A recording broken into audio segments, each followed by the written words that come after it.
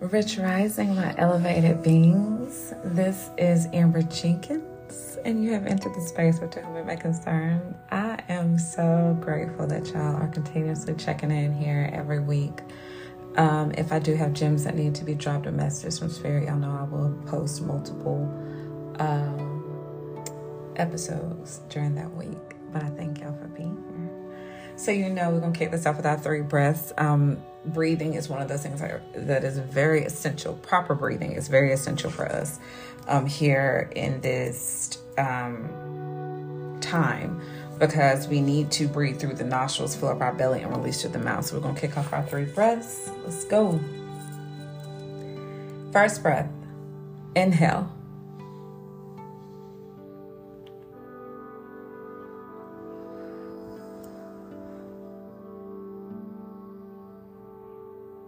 Second breath, inhale.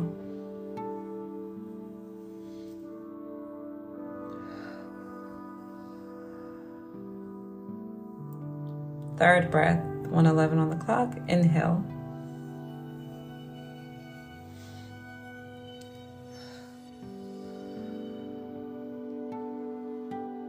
Ooh, that felt amazing. Yes. Let's get into these affirmations. These affirmations are by far one of the quickest ways to raise your vibrations and put you in a better space energetically. And I love, love, love affirmations. So say these out loud. Say them to yourself.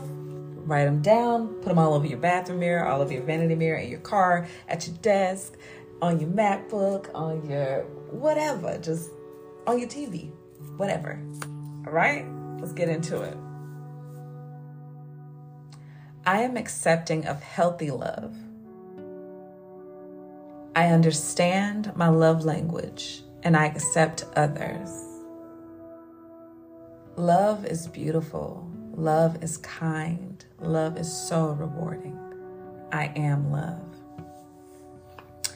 So here we are picking up on the No Love in This Generation Part 2, where we are going to discuss just a couple things in this generation that I feel like are beneficial and I feel like are hurtful to us.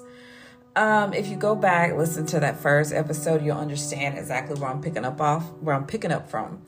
So the biggest thing about love, especially when you are in a relationship and that goes for friendships too, situationships, whatever it may be, we've got to focus on learning what our love languages are. I feel like a lot of times we don't really focus too much on us, and we look for others to fill those voids and fill those holes within ourselves that we need to be doing.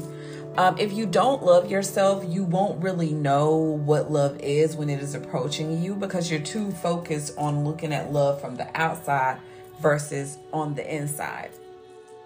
Now, with me, my love language is quality time. That's one of them. I have a plethora of love languages, but the top one is quality time. You being in my presence, us sharing energy, you just being there. And also words of affirmations. Words are important to me, what you say, and then quality time, and then actions, because they all kind of follow suit. They all kind of go together. If a person shows me that they love me and they tell me, I feel great. If you dedicate your time to me, that's like number one. That's number one for me. And I had somebody tell me, like, I can't believe that. Because I'm kind of like, I got the hiccups, y'all. It's wine. I'm kind of one of those people where I won't too tough bother you. But as long as I know that when I do call, or when you do call and you're like, hey, I'm coming over, or hey, let's go do lunch or dinner, hey, ride with me to Target, or hey, I want to spend some time with you. And when you actually do it, that's pretty much enough for me, because I know. But that's me though. So me learning love and All About Love by Bell Hooks is a book that Imani Cohen, the Hood Healer, actually, Carrie Crenshaw on IG, actually put me on, and it taught me what love wasn't and how to view love for me.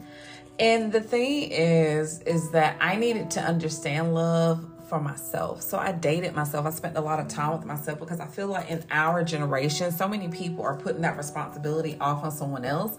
And when it doesn't get fulfilled the way you want it to, you're upset. But the thing is, you attract what you are.